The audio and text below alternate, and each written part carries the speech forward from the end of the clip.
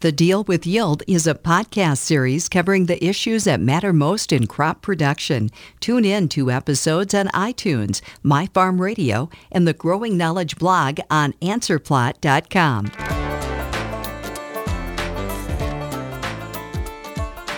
It's time for The Deal with Yield. And joining us, Winfield Ag Technology Application Lead Joel Wipperfurth and Winfield Master Agronomy Advisor Kyle Reiner.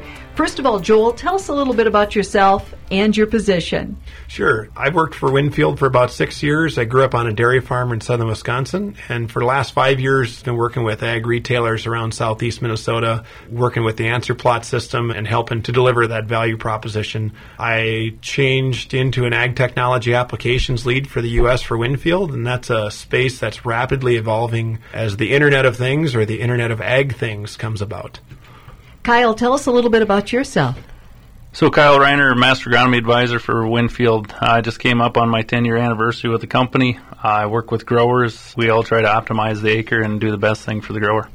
Kyle and Joel, tell us about some top tips for fall nitrogen applications.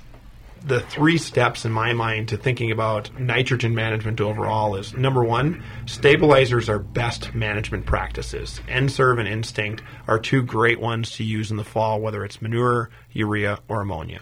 Number 2, take the opportunity to split apply nitrogen.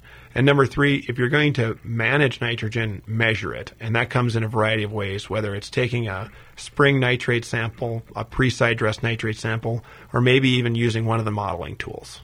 Soil type is a big factor. If you got a more of a coarse type soil like Joel was talking in as far east, so his territory is conducive to losing it.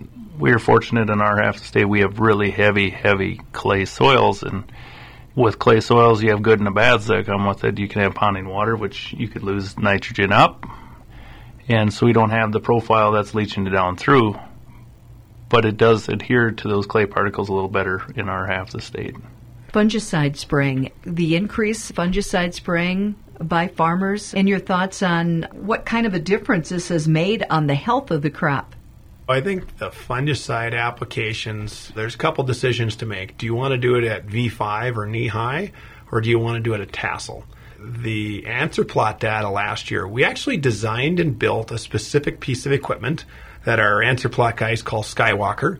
And they went through and they sprayed fungicide by hybrid, and they sorted out that some hybrids responded a little better than others. And we've always kind of thought that way, but this actually was one of the first data-oriented pieces where we've sorted it out. And one of the things that I kind of thought was interesting was the visual observations that Kyle or I would have made and said, that hybrid there needs a little help, needs some plant health. Let's apply a fungicide to it. Some of our visual observations were not the same as what the data was. And I think that was a really big turning point for me, that some of the emotional or phenotypic physical judgments that we've made on corn, you got to take these things to yield. These hybrids, they might have potential that I couldn't see as an old corn pro walking around out there. Kyle, what do you see on grain hybrids for fungicide by crop rotation? You know, grain, it's kind of funny. You go in my western half, they kind of just wait for Mother Nature. Is it dry year? No, we're not going to apply it. And we really have to do a better job of looking at the response to fungicide scores based off our answer plot data and apply to those hybrids.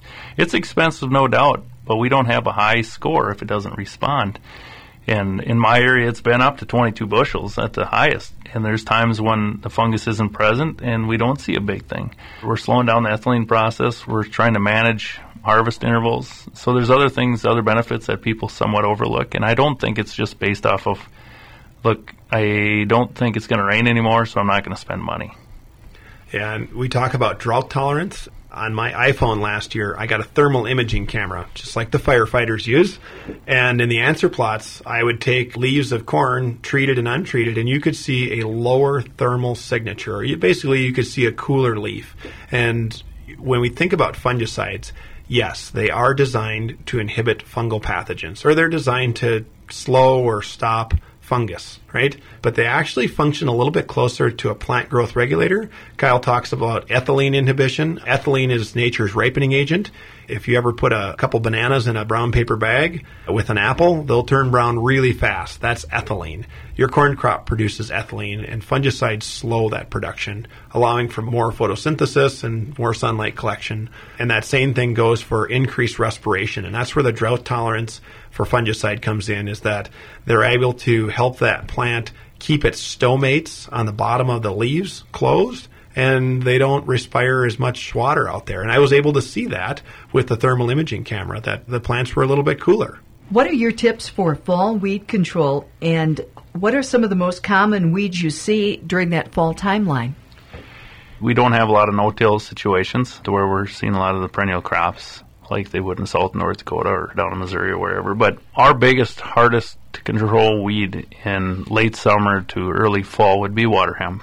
So fall herbicide programs, to me, getting after the field with some 2,4-D. There's been some Basis Express, some DuPont chemistry programs that have looked pretty good on the ridge-till environments in the past. There's some newer chemistries that have come along, not newer chemistries overall, but new mixes. And then in a conventional till environment, fall dual is still a popular program in some areas, as dual takes a little bit more water to get activated, or metolachlor would be the active ingredient.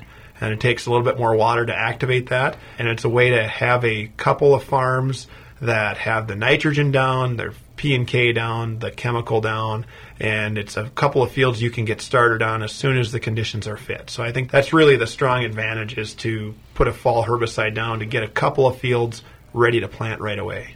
The other day I was walking a field with a grower, and he picked up 4 plants. He says, "What's this? What's this? What's this?" They're all the same.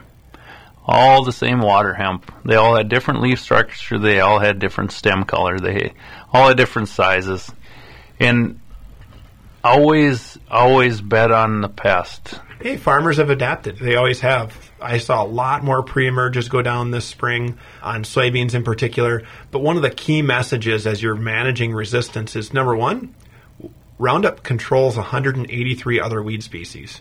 It just doesn't control 4 in our area, and they just happen to be the 4 that are most prevalent: water hemp, ragweed, common and giant, and lamb's quarter. So I think as you walk through this progression of weeds, we'll continue to rotate modes of action. I know that our agronomists in the answer plot this year have done a great job of mode of action training, trying to get our growers and our retailers to see that some chemistries, although they have different brand names, have same sites of action on plants. Or maybe they're used as pre-emerge and post-emerges with different brand names, and they're still the same mode of action. So we're really trying hard to rotate chemistries, to use tank mix partners, and one of the big keys is spraying weeds when they're under 2 inches, which is a pop can. Most herbicides for soybeans that are not Roundup are labeled under 2 inches, Cobra's 4 inches, and after that, you should get off the tractor and pull the weed. People throw a lot of darts at Roundup. Oh, this doesn't work, and we're not going to buy the traits anymore, and all this stuff. It works if you spray it when it's supposed to. Yes, there is some tolerances to some of the plants out there, but it does a great job. Pre's are not 100%. They're 85 to 90%. Some places a little better, some places a little worse. Nothing is a silver bullet, and people got to understand that's why we're layering in stuff, to get a better mode of action, better control.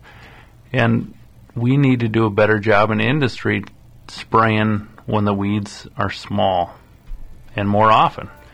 You've been listening to The Deal with Yield with Joel Wipperfurth, Winfield Ag Technology Application Lead, and Winfield Master Agronomy Advisor Kyle Reiner. For more episodes of The Deal with Yield, visit iTunes, My Farm Radio, and the Growing Knowledge blog on answerplot.com.